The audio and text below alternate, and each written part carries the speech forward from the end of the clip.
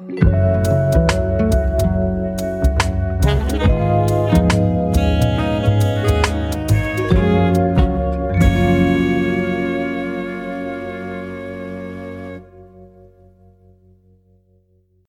is a clip from The Virtuoso Show, enriching entertainment through story and sound. Aloha! All right, everyone. I am having my cousin, Donovan Colton, who is a composer, multi-instrumentalist, and producer on the show today. And it is my great pleasure to welcome you, Donovan. Oh, thank you. It's great to be here. I know that since your early teenage years, you have been working on the piano, guitar, drums, bass, and you taught yourself how to write, record, and mix all of your own work, as well as studying classical musical theory. And I've always been impressed by your projects. And can you tell me where the spark of inspiration came for you and your music journey? Well, I mean, honestly, so when I was 4, it probably started when I was 4. My dad gave me a stereo and just a bunch of classic rock CDs, and I was just absolutely obsessed. And so I was just begging and begging to learn guitar. My mom was like, well, if you want to learn guitar, you should learn piano first, because it's such a, fantastic foundation for music. And so I actually started learning piano, and like a couple months later, I started guitar when I was 5. And honestly, since then, it's just been, snowball effect, just getting pretty much any inspiration from anything, all of my favorite, artists and other composers and that sort of thing. Yeah, I'm glad that I started on the piano a few years ago, and I'm even considering different instruments at this point in my musical career, but I am just really happy that I got myself on the keys to begin with. Speaking of learning, what are you learning about at this point in your musical career? You've been doing it for over a decade and a half now, and been practicing since you were a young boy, so what's there left to learn? What are you learning about now?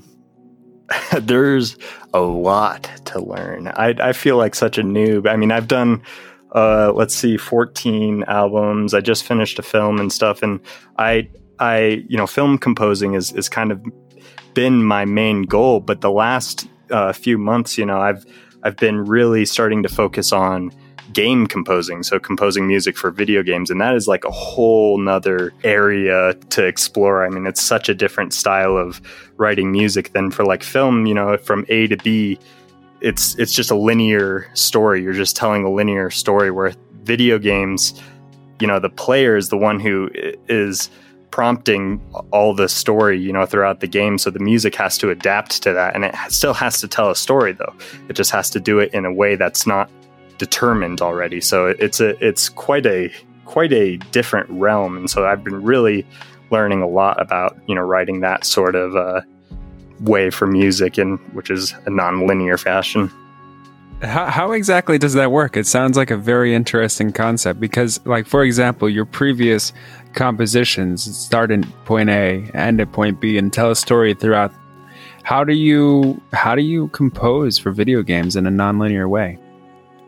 It's super interesting. So, I mean, throughout the game, in the game engine, the player, as they're moving through, the game, they're basically triggering all these, there's tons of triggers that, trigger sound effects, and then it also triggers the music. And so, like, let's say there'll be this, you're playing the video game, you're in a certain area, the music will have, a kind of calm layer. It's for exploring the area. And then, like, let's say there's, something kind of more tense that happens, in the game, the music then will trigger a layer to the song that's a more tense kind of version of what was going on before. And then, let's say the tense thing kind of subsides and it's something, else happens on the screen. And so then it will trigger, either the same music that it was before, or maybe a different part of the song, that's kind of calm or something like that. And it basically is just like grabbing. It's like there's like 10 different songs going on at once at all points in time, but depending on what the player is doing, it's picking different songs or different parts of the song and kind of constructs it there. And so you have to basically make sure things like loop really well, and then transitions to other things go really well. That way, whenever the player is going, they could, never notice any disruptions or any weird things happening with the music. Interesting. What a cool concept. I remember when we were growing up, spending time at your house and playing lots of video games. The Legend of Zelda comes to mind. Yeah. Tell me about your favorite genre of music and why. I mean, it's super hard because it just kind of depends. Really, honestly, my favorite style of music right now is kind of a modern orchestral style of music. However, I really grew up loving rock and metal and that sort of thing. I have a really deep appreciation for every genre of music, as long as it, has a creativity side, to it, which most music does. And so there's something to love about, I think all genres of music, really. But yeah, I mean, the rock and metal stuff, honestly, was what kind of kept pushing me, just because it's a very complex genre of music, and it's kind of weird to realize, but it's very deeply tied into like classical music as well. It's a completely different sound. It's just has that same kind of theory approach where it's really structured. It's really, it's not like something like jazz where it's really kind of free form and like, you could take things lots of places, to get from A to B, where like classical and like the rock and metal kind of stuff, it's very structured from getting from A to B. There's, a lot more quote unquote rules, even though there's not really rules. It's just a lot more strict, I guess. And I love that complexity side of it. I also love, jazz and that sort of stuff. That's a lot more free form, but I don't know that I guess, yeah, style where it's more structured, I guess, is kind of my favorite. I can relate, because when I started studying the form of screenplays, I also found that there are lots of quote unquote rules, or there's a specific structure to, design the emotional machine to have the highest impact. I mean, you can break the rules, but it might not work. And structure is sort of like a tree that bends in the wind but doesn't snap. Like, you can move things, but you don't want to break the rule too far. Sure, absolutely. Well, it's actually kind of funny though, because one of my favorite composers, actually, I mean, he is my favorite composer, Hans Zimmer.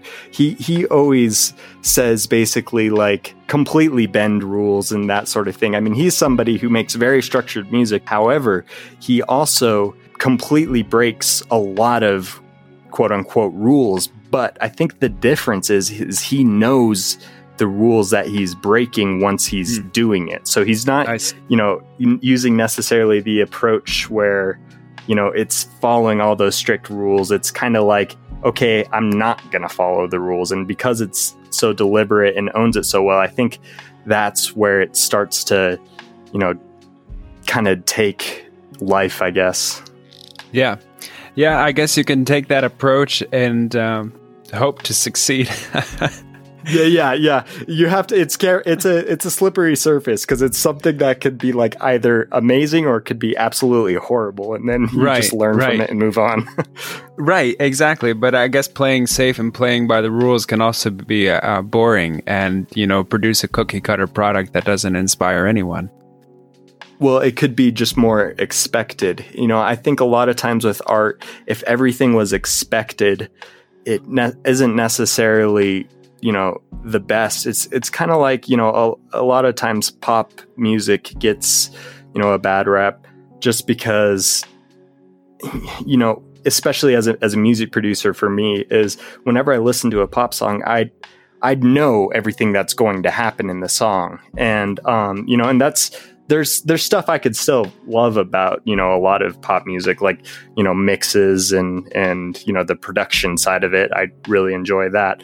But when you're fully expecting, and when everything happens the exact same in measures that you think it's going to happen, when it changes to a chord that you already know it's going to change to, that kind of hurts the immersion, I guess. And so music, I think, is, in all art, is supposed to kind of surprise you a little bit. It's supposed to kind of catch you off guard, I think.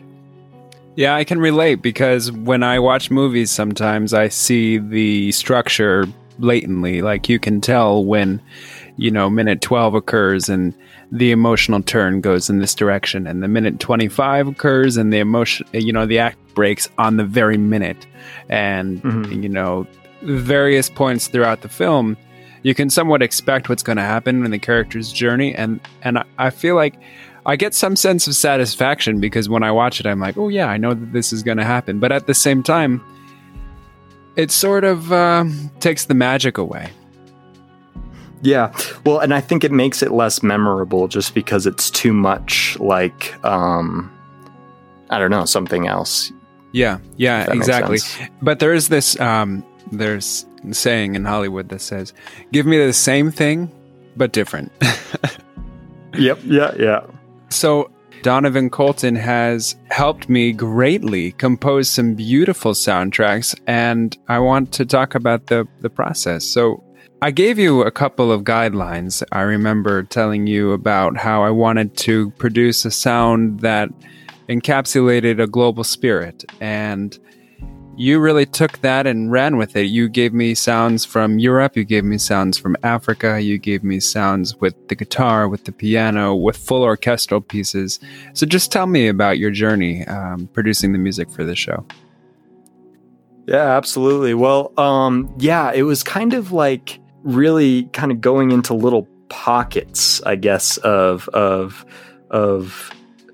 different sounds. One thing I wanted to be really careful of when I was composing this music is that I wasn't being disrespectful to any sort of the cultures, just because a lot of those places like in Africa or the Middle East or any Asian kind of countries, they have very specific traditional theory that the music is built off of. And I'm very well trained in the kind of classical Western music theory, so really that's Europe and kind of over it stuff that was developed in the last 400 years or so.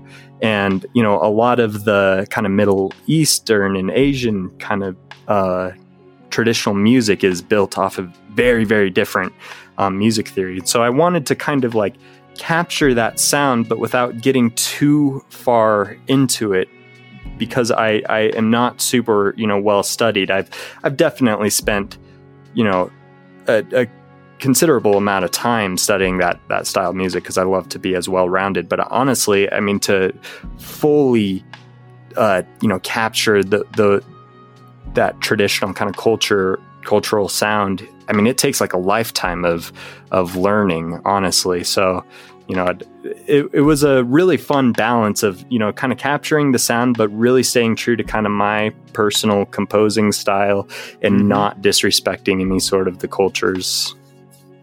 Yep. Interesting blend. And I appreciate that. I like that you still drew from what you knew and created a unique approach towards these bumpers. And I remember conversing with you a few times, and you said that writing the shorter songs are more difficult than the longer ones. Can you speak to that? Oh, so that my audience can just know what these little, 15-second bumpers, what goes into that, because we're going to use them to break the show apart. But that's quite a job composing that. Tell me about that. Yeah, absolutely. So writing a 15 minute, honestly, writing a 15-minute piece is easier than writing a 15-second piece. And I think the reason is because I love storytelling. I love taking, music through a journey. And for this project, we have a kind of a overarching theme. So for the intro and, the outro is based off of a theme.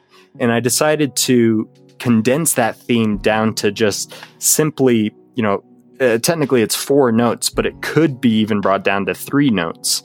And the reason I made the theme able to do that is so I can bring those 3 notes into these super short songs and be able to fit them in, different scales. So it works with the different kind of sounds, that we're going for. But yeah, I mean, writing a convincing, that 15-second song that puts you in the sound world for whatever we're trying to convey is really tricky, because it's not every second at that point makes a big difference, but it's fun. It's a fun challenge though.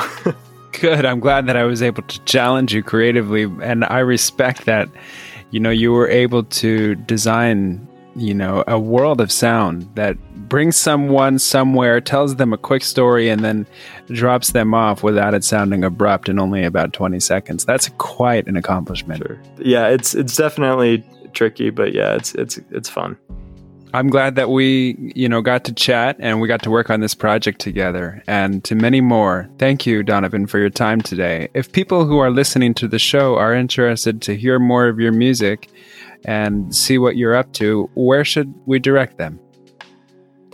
So I've got my website, donovancolton.com, but I'm also, under any sort of streaming service, Spotify, Apple Music, YouTube Music, anything that, whatever you listen on, just under my name, Donovan Colton. Great. All right. Oh, well, thank you for your time today, Donovan. I'm glad that we got to sit down and discuss music together. It was a lot of fun. Yeah, it was great. Thank you. Okay. Till next time.